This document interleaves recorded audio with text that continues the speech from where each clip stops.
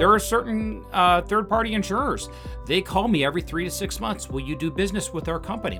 And I'm like, no, you're only going to offer 40% or 60% of Medicare. Absolutely not.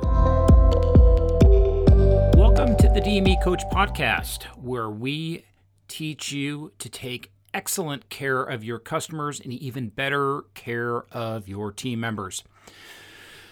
Well, like I said the previous 2 weeks, we are post-DME apocalypse, which means, hey, we're living in the wild, wild west. Things are good for our stores right now. Reimbursements have ticked up. It looks like we are on this side of the epidemic, which means things are going to get better. People realize, hey, home health care is very, very important. I can tell you, I oversee 4 stores.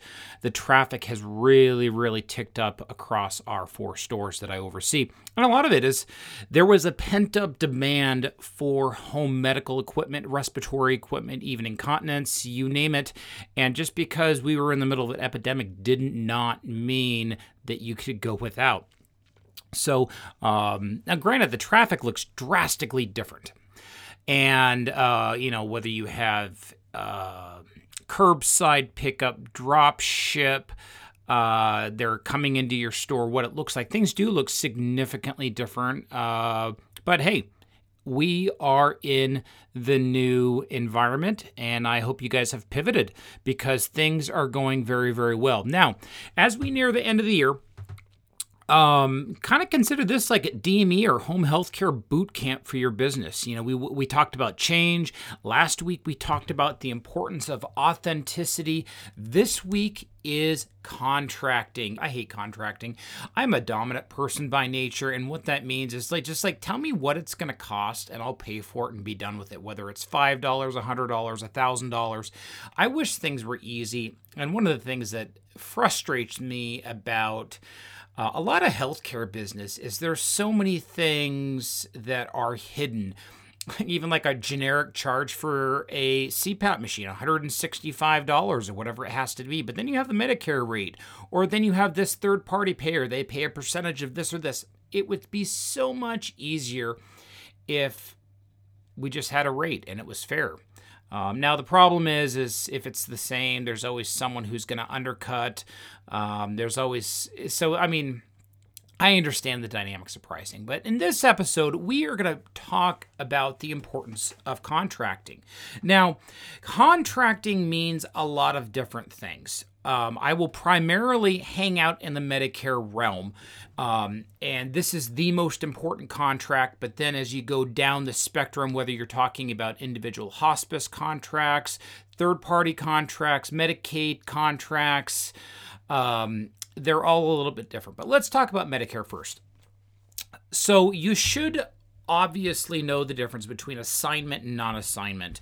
And assignment for Medicare basically means you're going to take, assignment for Medicare means you're going to take what Medicare gives you.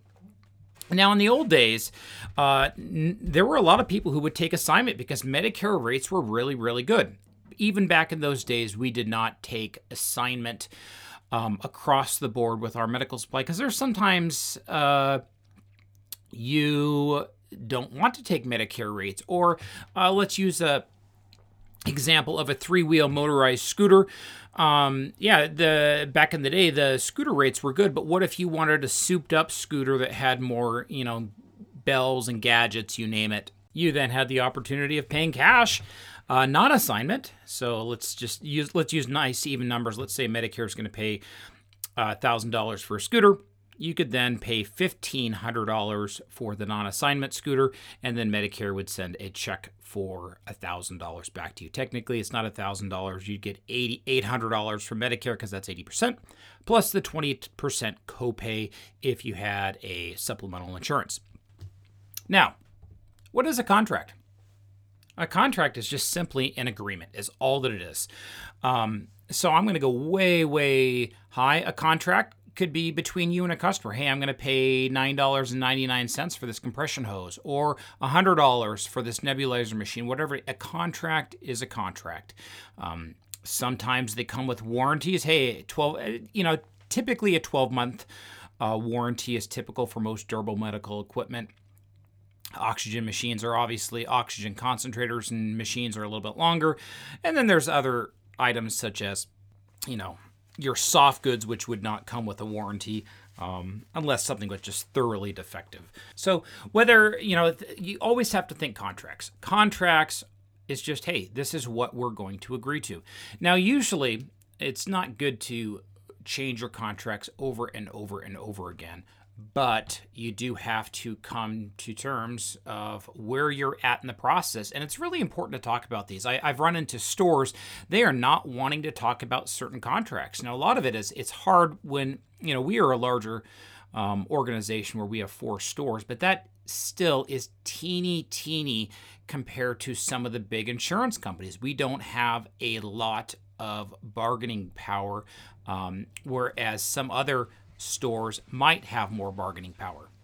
Understand what your contract power is.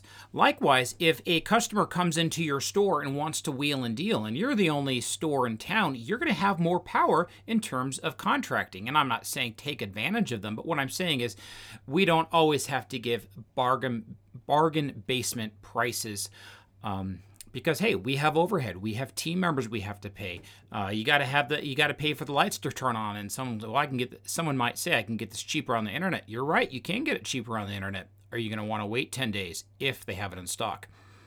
Are they going to service it if it needs warranty? All of that comes with a price. So when you're setting your contracts up, whether it be Medicare, Medicaid, name it, understand what your costs are when doing this. Now, I'm going to sound a little old-fashioned when I talk about this, but when setting up a contract, I believe in being as truthful and authentic as possible. This is a whole lot easier in a small town where, hey, you've got a deal and it's like, hey, I'm going to sell you this wheelchair for a given price, and I'm going to guarantee that wheelchair works. Now, if you bust it up, that kind of breaks things. But, I'm a huge fan of the golden rule. Do unto others as you would want them to do to you. So when I work with even insurance companies and customers and think contract, I want to treat them fairly.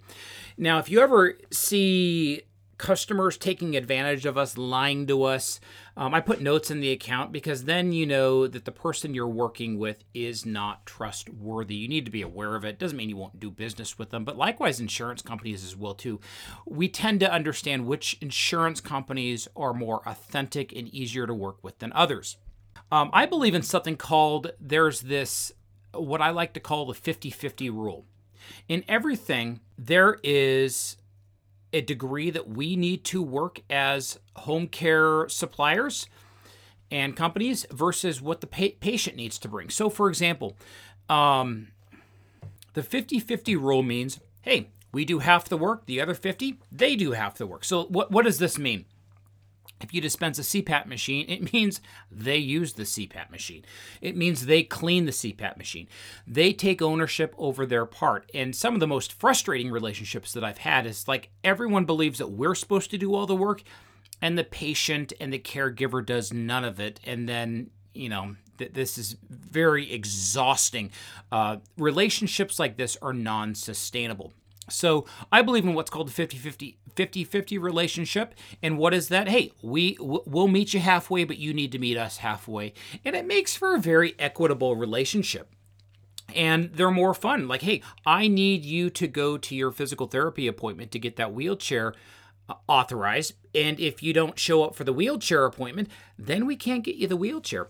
And this is a little harder, but you need someone to take ownership. And the nice thing, the more mature we have gotten in our stores, the more I've leaned into this. I had a fascinating story last week. I had one of my team members come to me and said, Eric, someone wants a hospital bed. I'm like, so can we give it to them? And they're like, well, you put a note in the account that we're never to do business with them again. I'm like, well, what happened? Well, in this case, long story, we're talking 5+ years ago, we had a disagreement with a customer. This was back in the day where entitlement ran rapid. And they basically just said, if you Don't give us this product. We're going to come down to the store and beat all of you guys up. I was like, holy cow. We actually had to call the police about this, and what ended up happening was we just kind of agreed never to do business with this customer again for the obvious reason of A, they had no skin in the game, B, they threatened my entire staff. Well, it's kind of interesting. What goes around comes around. Lo and behold, no one else wanted to do it. We have a couple other businesses in town, and 5 years later, they came back to us and like, hey, we need a hospital bed. And the previous people that they had threatened don't work with us anymore. And they're like, well, Eric, we should work with this customer again. And I started reading the notes in the account. And I'm like, you know what? Maybe not. And this is an example of the 50-50 rule. I am very pro forgiveness, but if someone's not going to take ownership over previous things that have happened in the past, we need to make sure that you protect and we protect our stores. And so what we did with this is we just said, I'm sorry, we can't work with you. The discharge planner did say, well, how come? And I said, well, they threatened violence against our store. And they're like, oh, okay, not a problem. So in this case, we actually turned the customer away, which is a form of contracting. You just say, hey, we are not going to do business with you. There are certain third-party insurers. They call me every 3 to 6 months. Will you do business with our company? And I'm like, no, you're only going to offer 40% or 60% of Medicare. Absolutely not. We can't take that. And so we send them down the street to the other competitor that is still in our city that takes low rates. But that's just kind of how things work. We need to be aware of when you set up contracts, what are the parameters? And I love the 50-50 rule. It really, really helps. Now, sometimes it's 75-25 or 40-60. But whoever you work with, whatever insurance you work with, has to have skin in the game. If they don't, it is going to end poorly. For one side, because even if you think, well, I'll do most of the work, eventually you're going to get overwhelmed and it is non-sustainable. So remember the 50-50 rule because both sides have to have skin in the game.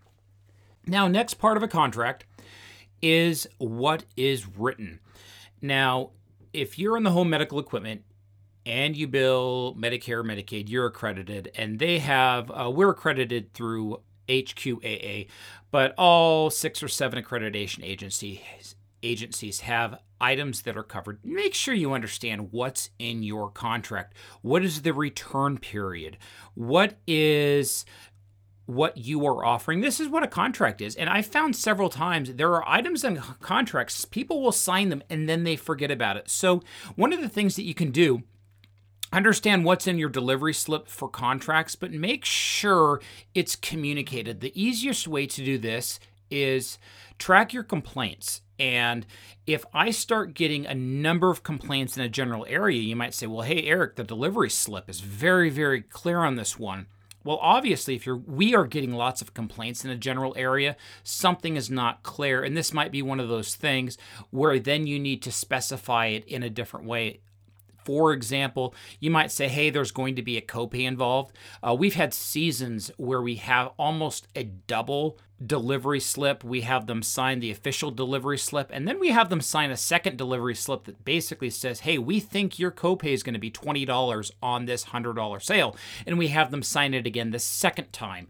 And then we run their credit card for the $20 and we give them a receipt. And all that we're doing there is we're just making sure they know their skin in the game is $20 on this $100 purchase.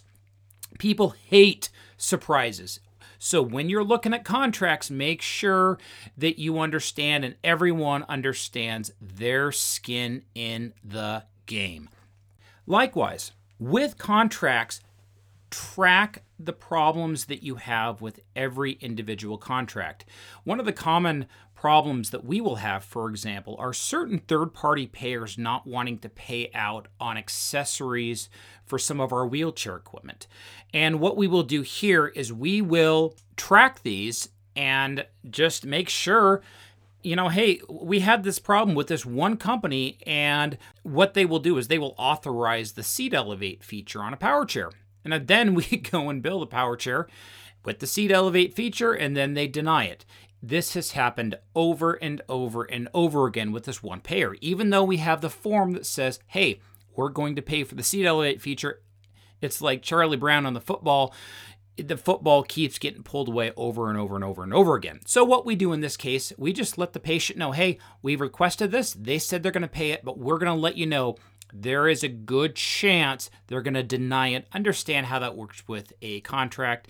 And even what we've been able to do with these payers, we figured out the person in charge at the insurance company that we can work with. And they want to work with us. But in terms of this contract, what we do is we just understand, hey, this is kind of where things can go hairy. Another thing with contracts is we also need to understand how they work in the organization with which we work. So the fascinating thing with Medicare, as an example, they're very, very simple. You submit the claim electronically, they either pay or they don't pay. If they don't pay and you disagree with it, you can appeal it, and you have these different levels of appealing. Every contract can be appealed. Every contract. And when you appeal the contract, actually the last part of a contract that can be appealed is you can take it all the way up to a judge. Even if you lose ALJ, you can then appeal ALJ to a judge. Now, you're not going to do that most of the time because that gets really, really expensive really fast. But understand, with every contract, you can always appeal it.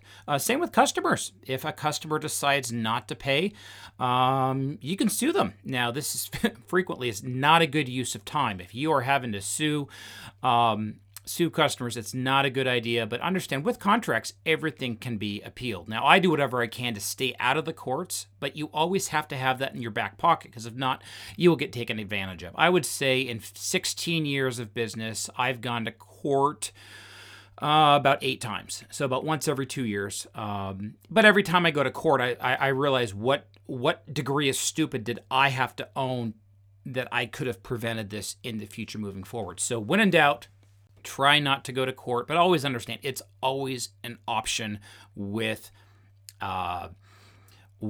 contracts if you disagree. My most frustrating instance was, it was a number of years ago. I dispensed a power wheelchair Group 3, was paid on it, and then the patient returned it 6 months later saying it didn't work, which was baloney. Then they filed a claim with the insurance company. The insurance company took their money back. I then called a lawyer. They charged me their $3,000 to $5,000 to fight it. I lost it because my lawyer stunk. And then after that, it was just really expensive. So A, I lost the claim. B, I lost the customer. And 3, I had to pay the lawyer bill. So understand with contracts, and this was one of those things, I was in the right. If you read through everything, we were in the right. But we still lost. So maybe I wasn't in the right, because if you win, you win. But in that case, understand, what can we do? And with that contract, what I learned is I need to be more careful. And we have not had that experience happen again ever since that. So I have learned from our stupid. Now, with contracts also, I find one of the most important things that we can do is write things down. Now, we all know we communicate differently. So you will tell someone verbally, you can write things down. When we write things down, it gives people the opportunity to read.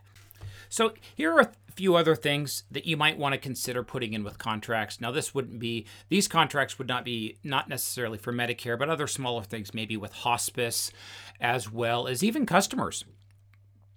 Get into deliveries. How many times are you going to go out to their house? Are you going to force them always to come back into the store? What about after hours?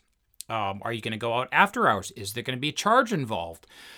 When you set your contracts up, you need to have clear boundaries in place. Now, with CMS, you have to play by their rules. Everyone has to play by the same rules, which is kind of nice, but still express to them, what are you going to provide in the time frame for whatever you give?